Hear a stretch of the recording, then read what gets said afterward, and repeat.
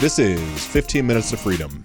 I'm your host, Ryan Nidell, and today's episode is the book review of Bluefishing, The Art of Making Things Happen by Steve Sims.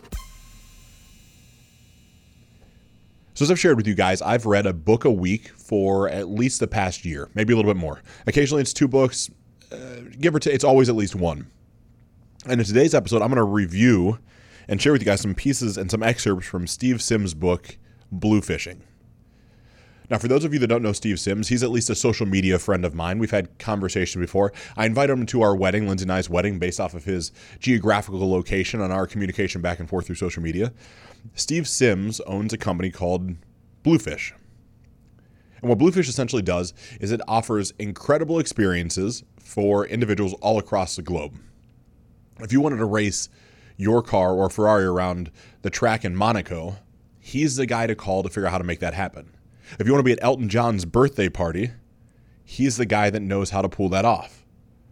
If you want to end up going to the moon, there's no better man to call than Steve Sims. Like, he's created an entire business out of creating once-in-a-lifetime experiences that are above and beyond white glove service. And Steve is truly a phenomenal individual. I mean, any conversations him and I have ever had have been nothing but polite, courteous. You know, he's the type of guy that will give you literally the shirt off his back. Probably won't give you the keys to his motorcycle. He's an avid motorcycle rider, but at least a shirt off his back.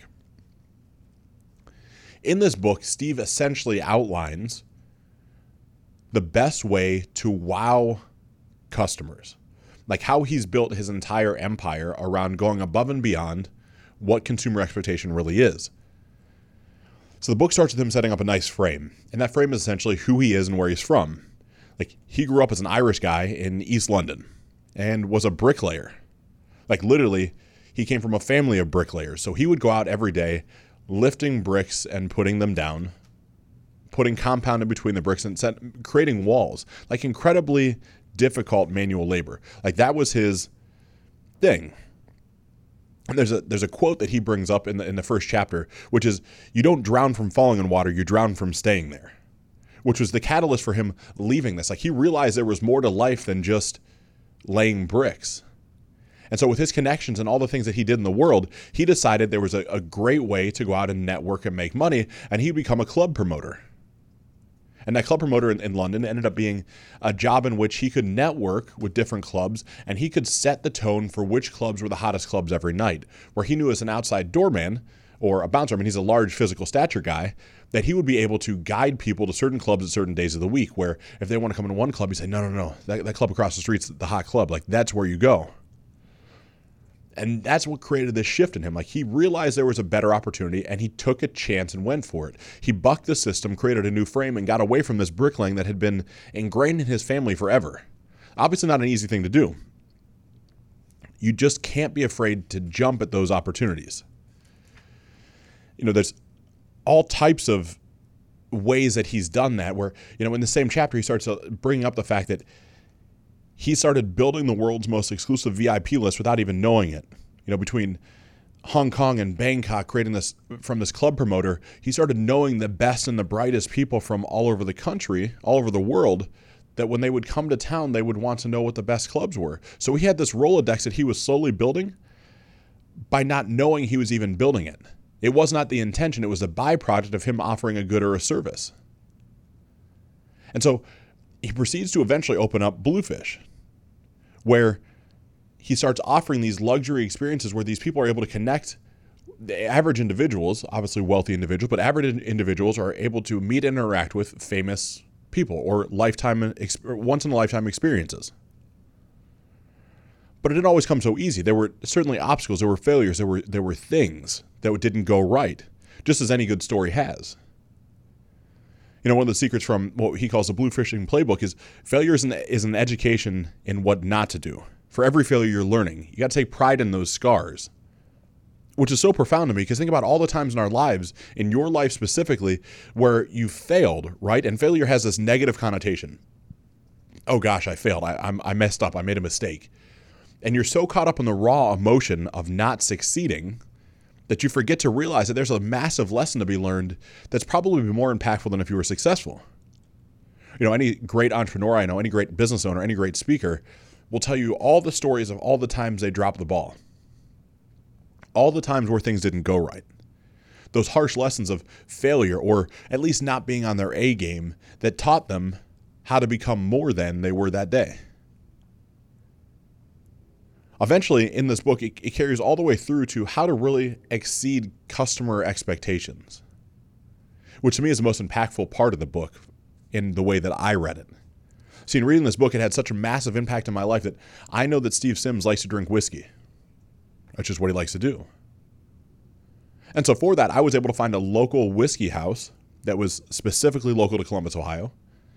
Took Lindsay there for dinner, ended up buying a bottle of the whiskey, ended up connecting with a friend of mine that knew Steve's home address, grabbed the home address from him, wrote on the back of the receipt from inside the restaurant, "Thanks, Steve. This book was massively impactful. I see the way I should operate now. Thanks a million. Enjoy a drink on me." And I took the receipt, and I took the whiskey, and I put it in a box, and I overnighted it to Steve. Now, I bought his $12, $14 hardback book, and then I reciprocated that with a $100 plus bottle of whiskey, which might seem crazy, right? Like, why would I do that? Well, for the answer on why I would do that, you'd have to read this book because the answers are inside the chapters. And there's a way to operate that allows you to be remembered in people's lives, not as someone that gives, or not as someone that takes, but as someone that gives. You know, it's so easy in life. Like I'm taking Steve's content, I'm reading his content, and it's making an impact on me. So sure, I can post on social media, read the book, it's awesome. I can record a podcast and say that it matters. But the fact that I took the time to do something special that I know matters to Steve will have it be that always in his memory bank, I should be associated with someone of value. Think of all the ways in your life right now that you could do that for people that you interact with, and maybe not as massive as a $100 bottle of whiskey. Not that a $100 bottle of whiskey is expensive by any means. I guess in the classification of whiskey, there's multiple different dollar values associated with it. But it doesn't have to be something that has that high of a dollar value with it. Maybe you're just thinking of someone that matters and you write a note on the back of a napkin because you both had a dinner there 6 or 8 weeks ago. And so you want to commemorate that by taking something special from that moment and then going out of your way to send it to them. Like, that's what bluefishing is all about. See, there's a difference, Steve says in this book, there's a difference between being able to do everything and doing everything. You can only grow by giving other people responsibility. That's the only way you and your business will ever manage to scale. Which, again, another just profound message. Like, this book is one of the easiest 200-page reads I've ever had before. It's a great hardback book, great stock paper, feels good in your hands, and there's so many impactful lessons that he paraphrases at the end of each chapter that you're literally able to take them and be like, wow, you're right. Like, in my business here, inside GSD Media Group, how many things was I holding close to my chest? Like, I'm the only one that can do them. It's so empowering to give those skill sets to other people and have them run with them. Eliminate this fear of scarcity. Like, this mindset of, oh gosh, if I train somebody, they're going to leave with the information. It was never my information to start with. I just picked it up along the way because somebody taught it to me. So why wouldn't I pay that forward? It really comes down to the art of delegation. And again, it's another chapter in the book that it's time to start delegating. You have to start figuring out the things that slow you down in your life. I mean, for me, I do this all the time at our house, with Lindsay and I's house. I think mowing the yard slows me down, so I delegate it out. We don't have a big yard. It's not a complicated yard to mow. I just don't want to do it. It slows me down, so I outsource it. You know, same thing with landscaping. I don't like it, so I pay somebody else to do it. Same thing with house cleaning. I don't like it, so I pay somebody else to do it. It's not a good utilization of my time because I know if I'm in here in the studio or I'm working on a project, it's a better utilization of how I'm able to maximize my time because that's the only resource we can't get more of. You see, the other side of things in this book is how to understand how to communicate with those people that are around you. I mean, think about it. You can't concentrate on your friends while you're giving your all to strangers. And so we spend so much time, at least I do in my business, cultivating new business, new strange relationships. You know, it's always the next best deal. It's always the next close. It's always the next hustle. What happens when you make that shift and you start cultivating the relationship that you've already established, driving them deeper, becoming closer with your current clients? Not to use it as a sleazy way to get referrals, but to truly care about them and their lives. It makes business so much more enjoyable. It's so much easier. The other side of things is in that communication with those people you've already done business with, you can't hide just behind emails and technology. Like you have to get out and make an impact. Hence that letter on a napkin. Hence the letter from me on the back of the receipt from the whiskey bar. Like do something above and beyond what's expected. Cut through the white noise, because think of your email box yourself. How many hundreds of emails do you get a day? How many thousands of text messages do you get in a week? You think a text message or email is impactful? I don't care how eloquent of a speaker or writer you are, it's going to get lost in the noise. What doesn't get lost in the noise is some grandiose gesture that doesn't need to mean grandiose money. It just means that you thought about somebody. The book is chock full of so many incredible things. Like I've skipped to the back of the book. I'm actually holding it in the studio right now, where Steve breaks down, it's 3 or 4, 5, 6 pages of the best excerpts from the book. Everything from don't be easy to understand, be impossible to misunderstand. Think of that. It's the way you deliver the message that it can't be misconstrued. Same thing. There's a password for every door. You just have to listen for it. You can get anywhere you want to if you think about how to get inside of the place you want to ultimately arrive to, whether it's in your business, your relationship. Maybe you've seen this attractive girl like I did at the gym and just knew you wanted to be with her but didn't know how to get there. If you listen hard enough and ask enough questions, you'll figure that stuff out. Actually give a damn. If you don't believe in it, they won't believe in it. If you don't believe in your product or service wholeheartedly that it's the best product in the market, go find somewhere else to work, especially if you're in sales.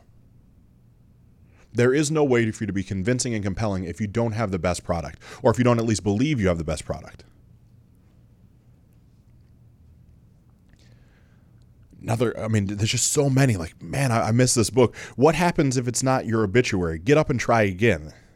We're all going to fail. Like nothing, the only ultimate failure is the one that kills you. Like everything other than that is an opportunity to get up and go again, dust off your knees, clean off your pants, and go to it. It's not about how smart you are. It's about how much you can do. It's not about your IQ.